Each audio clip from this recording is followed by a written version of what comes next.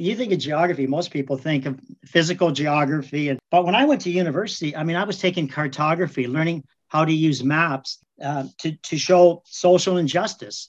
And I was doing cultural geography.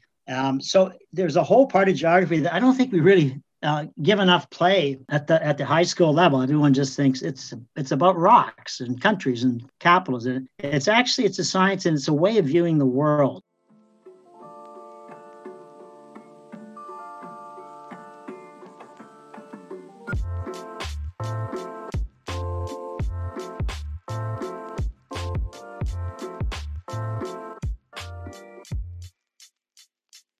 Hi, everyone. Welcome back to the Job Share Podcast, Season 4. So exciting. I apologize for taking, I think it was 2 weeks off. Sometimes, everyone just needs a break. Sometimes I was definitely needing a little break to recharge and regroup, think of people I wanted to bring on and showcase. So that's exactly what I did. So I'm back with a brand new episode to start off the new season.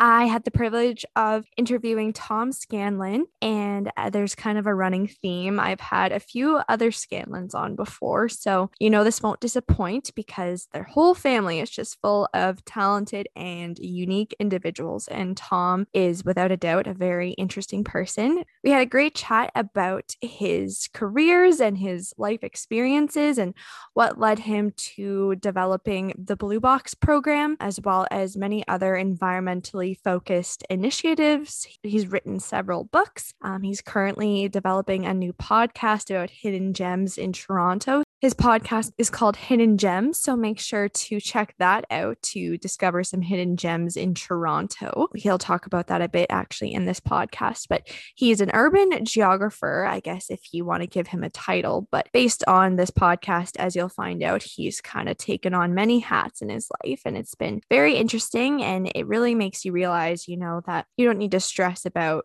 knowing exactly what you need to do with your life. I know lots of people kind of stress out about that around the high school age and even in college or university or whatever anyone's doing after high school. And, the running theme in this podcast is don't stress. It's all going to work out. I wish I had these sort of messages when I was in high school, so I'm happy to pass them along to you. I'll stop the rambling. So let's just jump right into the episode.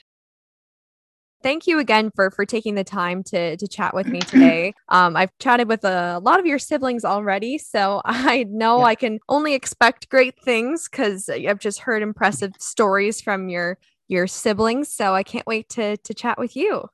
I feel like we're sort of like the Baldwin family, and you've had the more famous Baldwins on, and I'm the Baldwin that sort of people say, what movie was he in? So I'm glad to be part of it. I mean, based on the profile that you presented me with all the things you've accomplished over your career, I don't think you're the one that's, behind the scenes. I'm excited to learn more about you. So if you're ready, I will just ask you to introduce yourself to the podcast. Yep. Maybe tell everyone who you are and the kind of work that you like to do and maybe what you're focused on for work right now, if you are. Sure. I take a little pride in calling myself an urban geographer, even though if you look at my career, I started off as an urban geographer, but it expanded into lots of different areas.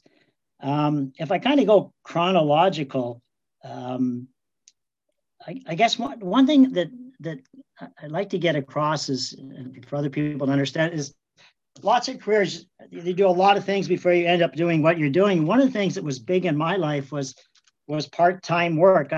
I have had, I think, 20 different part-time jobs throughout high school, university, and beyond, and they served me very well. And I have driven cab, I have worked on fishing boats, I ran a youth hostel, I pumped gas, I delivered coffins to funeral homes, all kinds of things that I think that it prepared me in many ways to understand that there's a lot of tough jobs out there. A lot of people work very hard and don't get paid a lot of money. And I had great respect for working class people. And I learned that from all these different jobs. But I also learned from some of the more difficult ones, like working in a factory on assembly line, that wasn't for me. And I have an opportunity when I was looking at university to pick something that would perhaps give me a different experience. So for me, I had a great geography teacher at high school, and so I went to university and I took geography, and a wonderful thing happened. When I finished the third year, a professor came to town at Western. I think you went to Western too. Is I that did correct? go to Western. Yes, that's exciting. I might have been there a little earlier than you, but we'll leave that for now. Anyway, he came and he had this exciting idea. He wanted to get 8 or 10 students to leave university and go on an expedition. And the expedition, not the North Pole, was to go to an inner city neighborhood in Toronto and live in a house for a year and do all these neighborhood studies. And there was about 100 people in the class at that time, and only 2 of us jumped at the chance. And it was a bit of a game changer for me, because I gave up. I love geography at Western, but I took on this live downtown, be a geographer. He didn't want us to be up in the ivory tower. And it was just a wonderful experience. And the work we did became internationally famous. And geographers were coming from all over North America to see what we were doing, these traffic studies and playground studies. And I know at one point it got so big that the director said to me, Tom, I want you to get on a train and go to Vancouver and stop off along the way at every major university, because you're going to give a presentation on what we're doing. And I mean, I was in so over my head, but I did it. And at one point, about halfway through, I was starting to they were introducing me as Dr. Tom Scanlan. And of course, I was an undergraduate, but Wow. I didn't bother to correct them, because I thought I'll never really be a doctor. So it was kind of fun for at least a couple of weeks to have the PhD. So that was my start. And from there, I switched. I went traveling, and this was another cornerstone, I think, of an event that played a big part of my life, Elizabeth. I traveled after that work in the city for about 8 months. I went through Europe, North Africa. I hitchhiked, and it sort of changed my view on the world, even almost as much as the working in downtown Toronto. And the thing about travel that has always stuck with me is, if you travel a lot, if you become a world traveler, and I've got 61 countries so far, I think, it's really hard to be a bigot, let's say. It's hard to be a racist. It's hard to be small-minded. It's hard to be a climate change denier if you travel and see the world. And I think, I wish we could, if you had the means, I just think every student in Canada would do well to take that on at some point in their career. So that's my beginning as an urban geographer.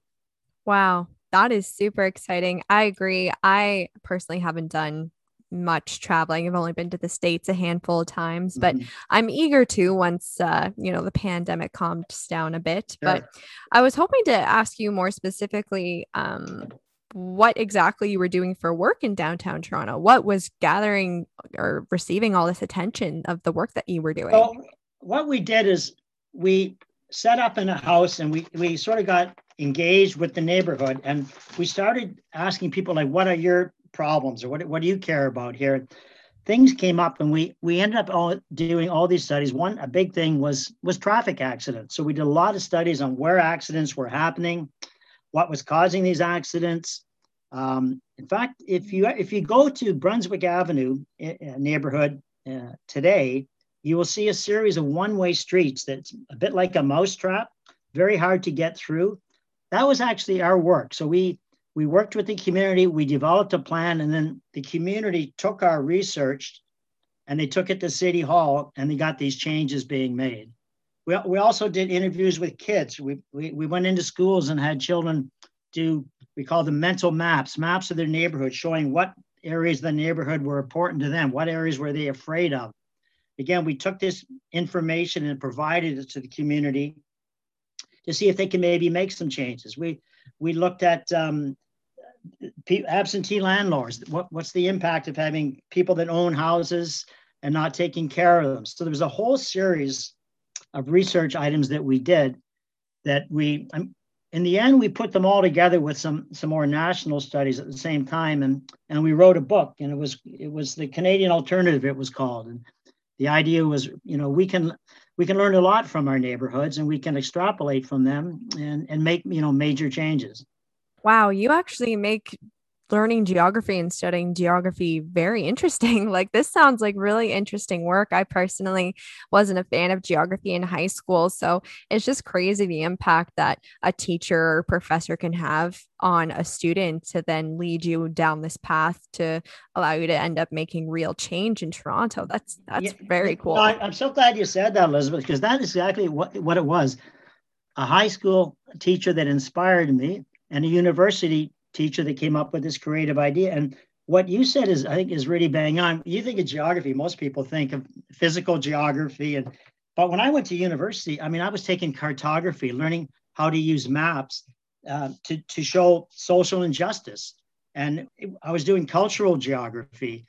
So there's a whole part of geography that I don't think we really give enough play at the high school level. Everyone just thinks it's about rocks and countries and capitals, and it's a science, and it's a way of viewing the world. And it's because of these type of experiences that I think I got that. That's really cool. And I just think high school is such an important part of everyone's lives. You learn so much in high school, but you also don't learn enough. Like my high school, I wasn't shown a lot of different paths. I went to a pretty small high school, so there was a limit in how many extracurriculars or how much we could learn, and it just really impacts the choices you make down the line. Like if more people knew that geography, if you focused your studies in geography, you could be having this sort of change. I think it would interest a lot of people. So I just find that interesting. Well, I'm glad you're a fan of the geography, because we're a good club, and one thing about geography, we get along well, and we have a lot of good times too. Field trips can be great things. So no, for sure. So I wanted to pivot this into you telling me about the Blue Box program, and maybe how that inspired you, what inspired you to start this program. And it seems like, based on your profile here, that you're very focused on the environment and environmental issues. So maybe tell me how the Blue Box program was formed and how you did that. That was another kind of, sometimes I feel like I've lived a charmed life where I just sort of drop into these things and they work out. So after I traveled, I came back, and there was an organization, environmental group being formed called the IS5 Foundation. And this very smart guy had got a grant from the government to hire 26 people to, again, work in neighborhoods this time on more environmental problems. So, I got the job. And one of the areas we worked on was in the beaches area of Toronto. And back then, if you wanted to recycle your bottles or glass, you had to drive to a depot and leave them there. And sometimes the depots were overflowing, and you had to be really dedicated. And anyway, we had this. Sometimes a simple idea can be profound. And we had a very simple idea. We felt people do care about the environment, but maybe we can make it easier for them to do some good things. And we thought, what if we try this experiment? And we said to people, we took, I think, 5 or 6 different streets in the beaches and said, put out flyers and said, if you put your bottles out every Monday morning, we'll come by and pick them up for you. And we had an old green pickup truck, and it just went blockbusters. We thought we'd have a few homes. After about a month, every single home was putting out their bottles and glasses. We knew we were on to something, but I think we didn't know how big it could be. And with the results of that experiment, and then we added newsprint as well, we hooked up with a company, Laidlaw in Kitchener-Waterloo, who was doing waste management. And we got the government convinced that we should try a bigger pilot project than our 4 streets. And we did. And this time we actually used blue boxes. And I mean, that again caught on like wildfire. And so from the small little, idea of let's make it easier, right now, that blue box, as you know, Elizabeth, it's in every major city around the world. It's just a way of life now. But back in 1975, it was all brand new. So that was my introduction to an environmental group, and also it was a group of really creative people. So we got a printing press in because we thought we should start printing some educational material and sort of share what we were doing. And that printing press became another sort of landmark for me, because once we had a printing press, I actually wanted to write some books. I wanted to, in particular, the work that we had done in the Brunswick area. I thought we should take what we learned there and we should do a book for high school students and elementary school students that they could do studies in their own neighborhood. So I kind of posed this idea, and I got a lot of support for it. And we got a little bit of money to do it, and I ended up writing my first book called Neighborhood Geography, and we actually printed it on this little wee press. So I was doing it geography, and I was also doing the environmental work. So it was a great crossover. And that kind of led to my next kind of career, which was, as the Blue Box expanded, the group I was working with was starting to do more consulting, and it was really going places. I didn't really enjoy consulting, and I just loved this printing press. And so I sort of said, I'll manage this press, and we had a couple of designers, and I said, I'll keep this going. And we started doing some work for some outside environmental groups as well. And I kind of enjoyed that. But after about a year, I thought, I don't like managing people. Now, you have an HR background, right, Elizabeth? That's right. Yes. But you probably, this is just water off the back for you, but I didn't like it. I didn't like dealing with a printer that came in late, or designers not happy with the work I gave them. But I did like the idea of working with other charities. So I kind of came to the conclusion, I don't really need to have a printing press to supply charities with printing options.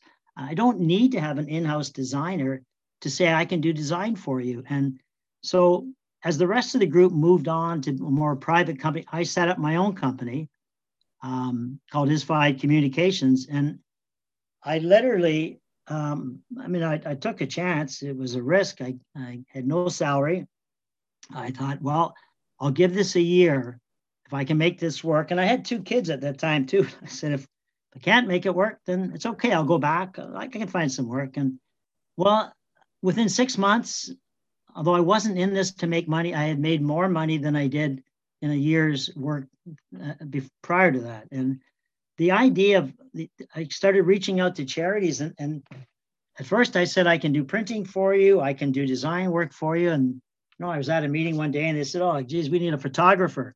I said, oh, I can get a photographer. And of course, I didn't have one in my pocket then, but 24 hours later, I did. So it started to expand where there wasn't anything in the communication world that I couldn't offer, because I started to put together a stable of talented people. So I had writers, I had designers, I had editors, I had translators, and none of them I was paying a salary to. They're all freelance, which, there was another advantage. I had like no overhead.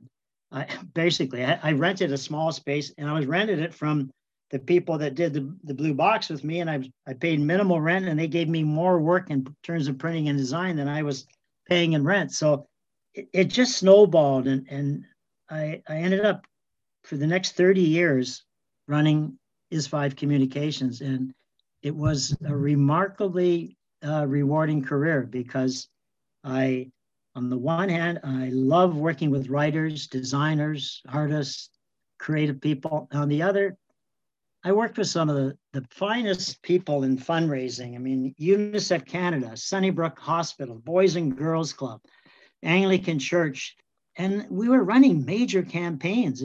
Looking back, my accountant always laughed at me. He said, I don't know how this is going. All these huge ad agencies with all these overheads, you're stealing work from them because they can't compete with your price. And it's never all about price with charities, but it's important. But I had a really good stable of talented people. So that was my career for 30 years, was literally being the middleman between charities, nonprofits, and then suppliers that could provide them with the communication work that they needed. Wow. That's incredible. That is truly incredible. You just, you took a chance at it and you turned it into a 30-year career. That's really impressive. Now, I was getting the sense that, with creating the help to create the Blue Box Mhm. program and these books that you're writing, you must have a passion for the environment. Would you say that, you have a passion for making the environment better? 100%. I think that the one thing that's slightly different for me, Elizabeth, is I really marry the environment with social justice. And to me, they are very much the same because the climate crisis is not impacting everyone the same. The poorer countries in the world are getting devastated way more. In every aspect of society, there really is a difference depending on where you live and who you are. And that's social justice and it is climate change. And we're seeing it now with COVID. And back to my geography roots, if you look at a map of Toronto, for instance, where is COVID the highest? Where are the people getting vaccinated the least? It's all in the poorer neighborhoods. And this is a worldwide phenomenon. So I have had, I mean, the blue box thing, and my whole life is hanging out with environmentalists. So yeah, absolutely, I care about the environment, but I have a real passion too for injustice, and it's been nice because when I was working with these charities, I worked with a lot of charities working with poverty. I've worked with women's shelters, but I also worked with half a dozen environmental groups. So on a given day, I was working with some pretty fine folks trying to do some really good work on both of those spheres. Right. And I'm just imagining you in high school or university. I'm sure you did not picture yourself doing the kind of work that you ended up doing for Uh, most of your life. yeah, Elizabeth, I kind of sounds simple, but I always kind of felt there's sort of two types of people. You either play checkers or you play chess, and I've never been a chess player. I admire people in their careers that are chess players, and by that I mean, they start at the beginning. They already have a plan for the end. They see the 6 steps. They're at high school. I'm going to be a doctor. Okay, I'm going to get an undergraduate in science degree. I'm going to then do the internship and yada yada. At the end, I'm a doctor. And I never played that game, but I did play checkers. And checkers to me is, you start with a blue box program and somehow there's a printing press and you go, oh, I like that. So I'll move into that one. And so I say to younger people, don't be bothered if you don't have a clear career path. It's actually way more fun. And it makes sense to me to take advantage of opportunities that come at you. You don't kind of have to have this straight path. That's how I'm going to get there, because that's not how life works. And it shouldn't work like that. You're going to have a way more interesting life if you try something, doesn't work, then you change and you try something else. So it's sort of been my philosophy and it served me well. Yes, I completely agree with you. I've been picking up on that philosophy lately myself because I completely agree with you. I never had a clear path of what exactly I was going to do, and even the job I'm in now, I did not picture myself being a scheduler for a paramedic services for a whole county. But sometimes I Uh, think that you make choices in life, and sometimes choices make you. And I know that sounds silly, but no, I no, never. no. Let me add to that, Elizabeth. Sure. I don't think when you were in grade 2, you said, I have got to do a podcast. This is my dream. I don't think that was, on your mind. And I'm going to take a guess here. I know you have your other career. You're doing a fabulous job on this podcast. You have a knack for it. And I think this podcast for you might be my printing press or my blue box or whatever. You have no idea where this podcast could lead you, and I think that's terrific because I can't wait to see where it does lead you. Oh, wow. Thank you so much. I appreciate it. You're absolutely right. I just started this because why not? Right. I really wanted to, and I just did it. And turns out I am having an impact on some people. And then, I mean, that just means the absolute world to me. And I get to talk to and meet really interesting people like yourself. So I'm having a really fun time Yeah, doing well, it. it's funny. One of the things about life experiences as well is I've hitchhiked a lot, and you can't do that anymore. I understand that. I hitchhiked across Canada when I was 16, and I had done Europe, North Africa, all that. And hitchhiking is an interesting thing because you learn a lot. You gain some skills, and one of the skills you gain is you learn how to talk to people. I mean, you're sitting in a car for 4 hours with someone, and sometimes there's a language barrier. You have to become pretty good at talking to people, and you learn to become, I think, a fairly good talker, and you learn to become a very good listener. And so that's one of those offhand things that who knew? You think, oh, I'm hitchhiking because I want to get from A to B. Not so fast. Other things happen along the way. Very true. So I wanted to ask you about two other sort of projects that you have worked on or are currently working on. So Pivot Green was a new initiative that's kind of stemmed from the Blue Box program. Is that correct? And you're a big part of that or not so? Yeah, absolutely. What happened was when I retired, if I can just throw this at you for a second, I listened to Bruce Springsteen. He did a one-man show in Broadway, and I watched it. It was terrific. And he said at one point, I remember when I was 19, what was great about 19 is it was like I had a blank page in front of me, and now I could, for the rest of my life, fill in those pages. And he said, I really regret that I don't have that anymore. And I thought, Bruce, I don't want to correct you. You're a smart guy. But I feel like when I retired, I was given another little book and with blank pages. And it's not a big book because I got a limited time, but that's what started two new initiatives. The Is5 group, like I said, such a creative group. And we've even, as we all went our separate ways, got together once a year at Christmas for 40 years or whatever. And, after I retired, I had a party, one of our parties. I said, why don't we it's like the Traveling Wilburys. Why don't we get the band back together? And so we started this thing, and we've got a new website. We share ideas. We invite people to come on our site and rant and rave. We review books and films, and we are actively involved with like a tree trust group in Elora that's trying to save heritage trees. So it's really fun. We got the kids back in the hall, and so that's been a lot of fun. Wow. That's very cool. And about Hidden Gems, that's a podcast you're recently creating. Is that right? Yeah. So talk about playing checkers. My daughter, who lived in Regent Park, said we were taking our grandson for a walk, and she said you should take him to the book bank. I don't know if you've heard of the book bank, Elizabeth, but it's in Regent Park. She said just take him in. So we went to the book bank, and I walk in, and it's like a beautiful bookstore, but it's different than every other bookstore I've been in. And the difference is there was no cash register. It's free. Like you can walk into the book bank every single day of the year with a kid, and they get to take a book home for free. And anyway, I just, I love Toronto. I know Toronto really well, but I just marveled that this small little enterprise was doing such great work. And I kind of threw around some ideas. I went back to my roots as a geographer and thought, I'm going to do a podcast on Hidden Gems Toronto. And I'm going to try to find people and organizations that are doing great things or interesting things that it's sort of flying under the radar for a lot of people in Toronto. So we launch, I don't know when this podcast will broadcast, but we launched June 1st with our first one. And I admire your tenacity to do as many as you do. I'm going to look at doing one a month and see how that goes. And I'm doing it with my partner, Sharon, who has been with me and been a freelance designer, been part of my life forever.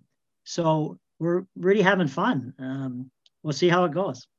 That's very exciting. It sounds like a great idea. It's something that is needed, and it's a convenient way to learn about what Toronto has to offer that you wouldn't see right on the surface. So I'm excited to listen. This will probably go up hopefully Monday, so the day before. So everyone go check out your podcast. Oh, that could not have been better played for me. That's terrific. That is hiddengemstoronto.net. Oh, that's great. I'm actually, as we speak, I just pulled up the Pivot Green. I see Pivot Green 2020 on Twitter. Yes. So is that you work with a team then? Like, or is someone else? If you go to pivotgreen.ca, that's our website.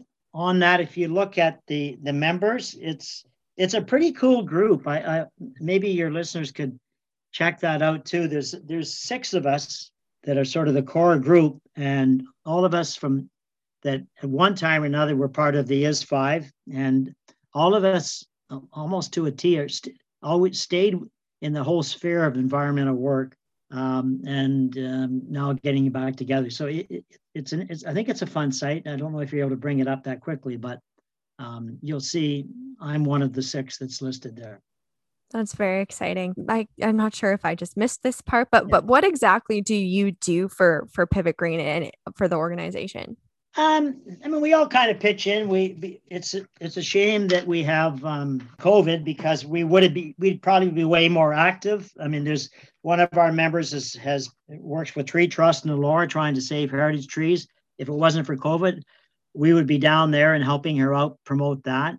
But basically, at this point, we Zoom once a month. We share ideas. You'll see we've written letters to the editor, done some different communications. We're inviting people to come to our site to answer a questionnaire. Some prominent Canadians. I had the privilege of getting Scott Niedermeyer, a Hall of Famer, to say he would answer our questionnaire and join us. So it's just throwing around with some ideas. And as we come out of COVID, we'll probably get more active. We try to include some inspiring stories across the country of what individuals are doing in their own life or in small groups. So it's sort of a think tank, but it will get more practical as things go on. For sure. No, that totally makes sense. And I don't think I have too much more to ask you on this podcast today. It's been really interesting chatting with you. I feel like my career and what my life will look like, the different jobs I'll have, I think I will jump around in different fields and different jobs, because it just makes it exciting. Having different experiences under your belt just makes you a stronger individual and a stronger candidate for different companies.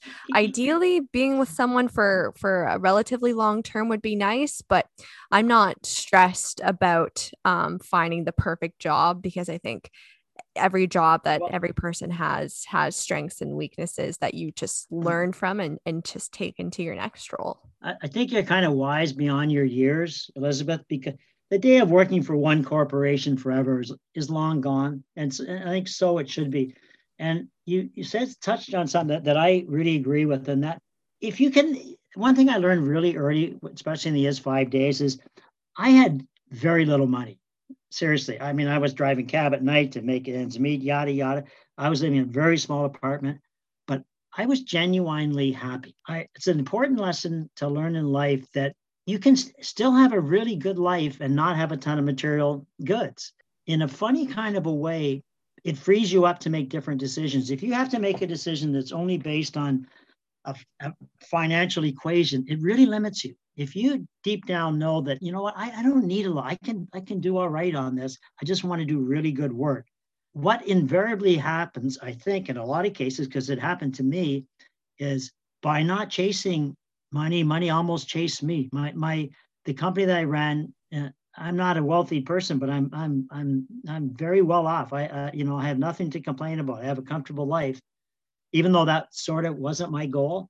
And I kind of think that's, and in terms of trying to, are you willing to take chances? I kind of think of it like the people taking out mortgages. Do you take the variable or do you take the fixed? And if you're worried about, you need stability and you get anxious about uncertainty, okay, take the fixed. It's great. But if you're willing to take the variable, it's shown over many years, it almost always works out better.